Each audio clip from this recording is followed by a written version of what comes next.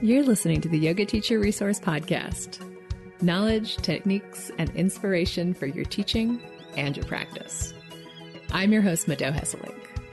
If you're a yoga teacher who loves learning, is passionate about spreading the benefits of yoga, and desires more resources to support your teaching, you're in the right place. Let's get started with today's episode. Today's episode is sponsored by Workshops That Wow, my online course that walks you through planning, promoting, and presenting your first Filled Up Yoga workshop step by step.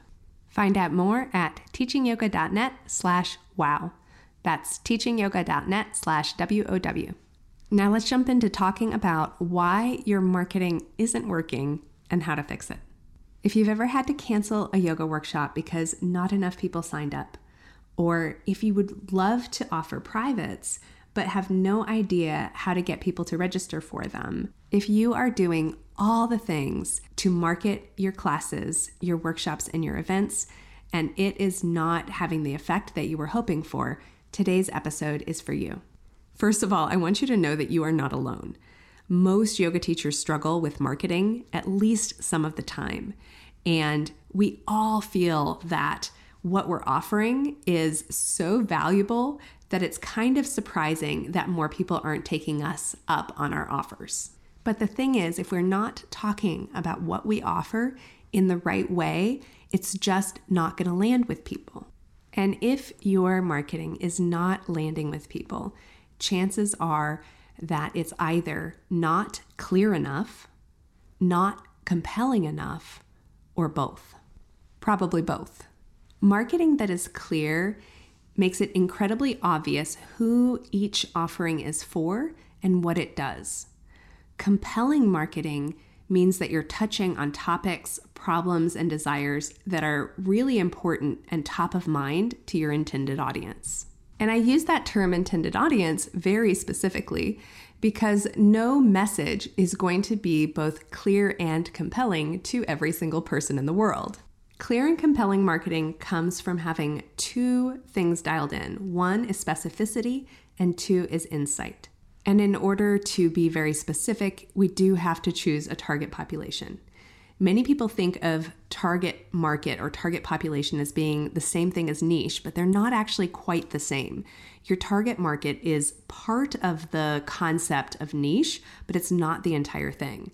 A niche is a target market plus a compelling problem or desire, and then the way that you talk about it needs to reflect your insights and your understanding of the people and how they think about this problem or this goal or desire that they have. So how do you get there? How do you get from target market to niche? And where does the insight come from? It does not come from your yoga practice.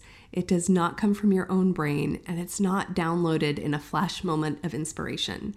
Your insight comes from a systematic approach to what we would call market research, meaning that you need to sit down with people who are in your target market and have real conversations with them, where you seek to understand them and their motivations on a deeper level. Here's a framework that'll help you to see how these pieces fit together. So you start with a target market, a population, an idea of who you want to work with. Then you sit down with them and you have conversations. This is the market research. What you learn during those conversations helps you to create programs and offerings that either solve a problem or fulfill a desire. And they also help you to talk about what you offer using language that your target market understands, that the people that you want to work with are going to be able to relate to and resonate with. Now, there's a few places where people tend to get tripped up here, so I'm going to go through them one by one to help you avoid these common roadblocks. The first is choosing a target market, which we've already talked about is not the complete picture of a niche, but it's the beginning of a niche. However, as much as we wish we could speak to everyone and include everyone, Any marketing expert that you talk to is going to emphasize the importance of knowing who you're talking to. So putting a stake in the ground and saying, this is who I'm trying to attract, it's just a fundamental piece of effective marketing. What I do like to remind yoga teachers, though, is that just because you're speaking to one population doesn't mean that other people outside of that population aren't going to hear you and hear your message and be attracted to it anyway. So you are not necessarily excluding people by choosing a target market. And you're also not married to that target market. You're allowed to evolve it and you're allowed to pivot. So sometimes taking on a target market temporarily as an experiment makes it a little bit easier to swallow. The next place that people tend to get tripped up is in thinking that they already understand their target market, perhaps because they're targeting people who are very much like they were at an earlier stage of their life. And even though, yes, it is a shortcut to choose a target market of people who you're very much similar to, it is not a replacement for doing the actual market research. The reason for that is we cannot unlearn what we know. And so we're always going to be approaching the problem from an overly sophisticated standpoint when we have something to teach. So we really need to go back to the source, the true source, which is the people who are now struggling with the problem. And that's how you're going to learn how to help them better. Finally, the third place that can be challenging for people with this is a resistance to really taking on the market research as a project. If you really want to learn how to create clear and compelling marketing, then you need to carve out time and make market research a priority. Before I started the podcast, I knew that I wanted to serve yoga teachers in a deeper and more comprehensive way. So I did start out with that target audience already chosen. I did not start out with the idea for a podcast or the intention to create an online course about how to plan, promote, and present a yoga workshop. That and all the other offerings I have available came directly from the market research that I did. One of my own mentors is Rachel Cook from the Promote Yourself to CEO podcast. And she is the one who challenged me to have 100 conversations with yoga teachers. At the beginning, I did not know where those conversations were going to lead. I made the commitment to listen to their stories, to listen to their dreams, and listen to their challenges. It was over the course of these conversations, it took me about 4 months, that the inspiration for the podcast was planted. The yoga teachers that I spoke with were so hungry for community and for in-depth discussions about the full spectrum of yoga. So these conversations were incredibly inspiring. And once I got the idea for the podcast, which was about a third of the way through the project, I pretty much started working on it right away. I stayed committed to the project of the market research conversations and I completed that project, but I actually launched the podcast a little bit before I finished the last conversation.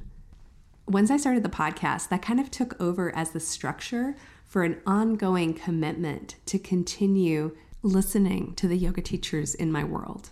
I am always paying attention to the words that my audience of yoga teachers uses to describe their struggles, their challenges, and their dreams, the questions that they're asking and how they express themselves.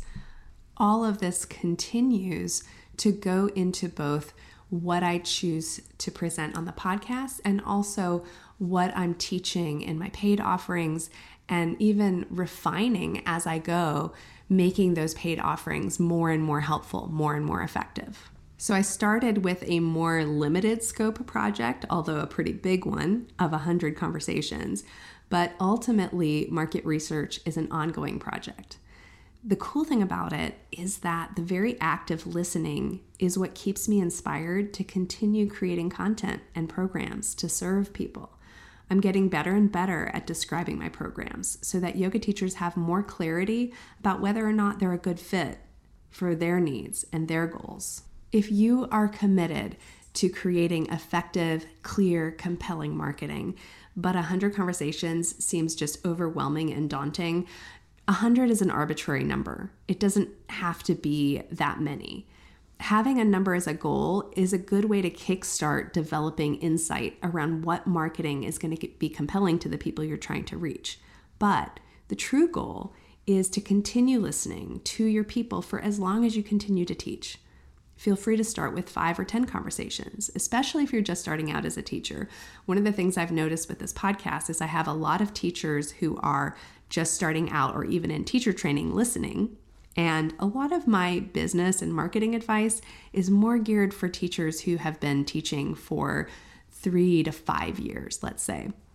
So if you're just starting out and anything I say sounds overwhelming, you can file it away for later, or you can start with just a little chunk.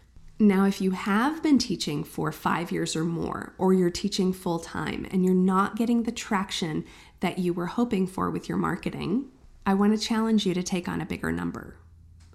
If you're serious about making an impact with your teaching, then why not commit to 100 conversations? If you want to defy the odds and make a sustainable living teaching yoga, and it's not working now, you need to do something different, and you need to do more than what most people are willing to do. Committing to those first 100 conversations was the beginning of a sea change for me in the way that I viewed myself and what I believed myself to be capable of. If you're interested in taking on this challenge, but you have questions, you don't know how to ask people to have conversations or what to say to them during the conversation, I cover a ton of this inside my online course, Workshops That Wow. When I was creating Workshops That Wow, I sat down and I asked myself, what does it really take to be successful at offering workshops?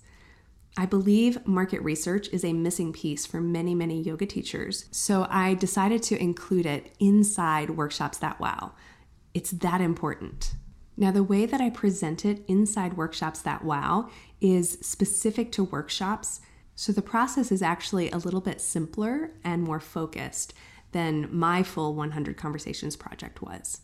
And that makes it a great place to start learning how to do this, especially if you're a newer teacher and you're not ready to commit to a niche.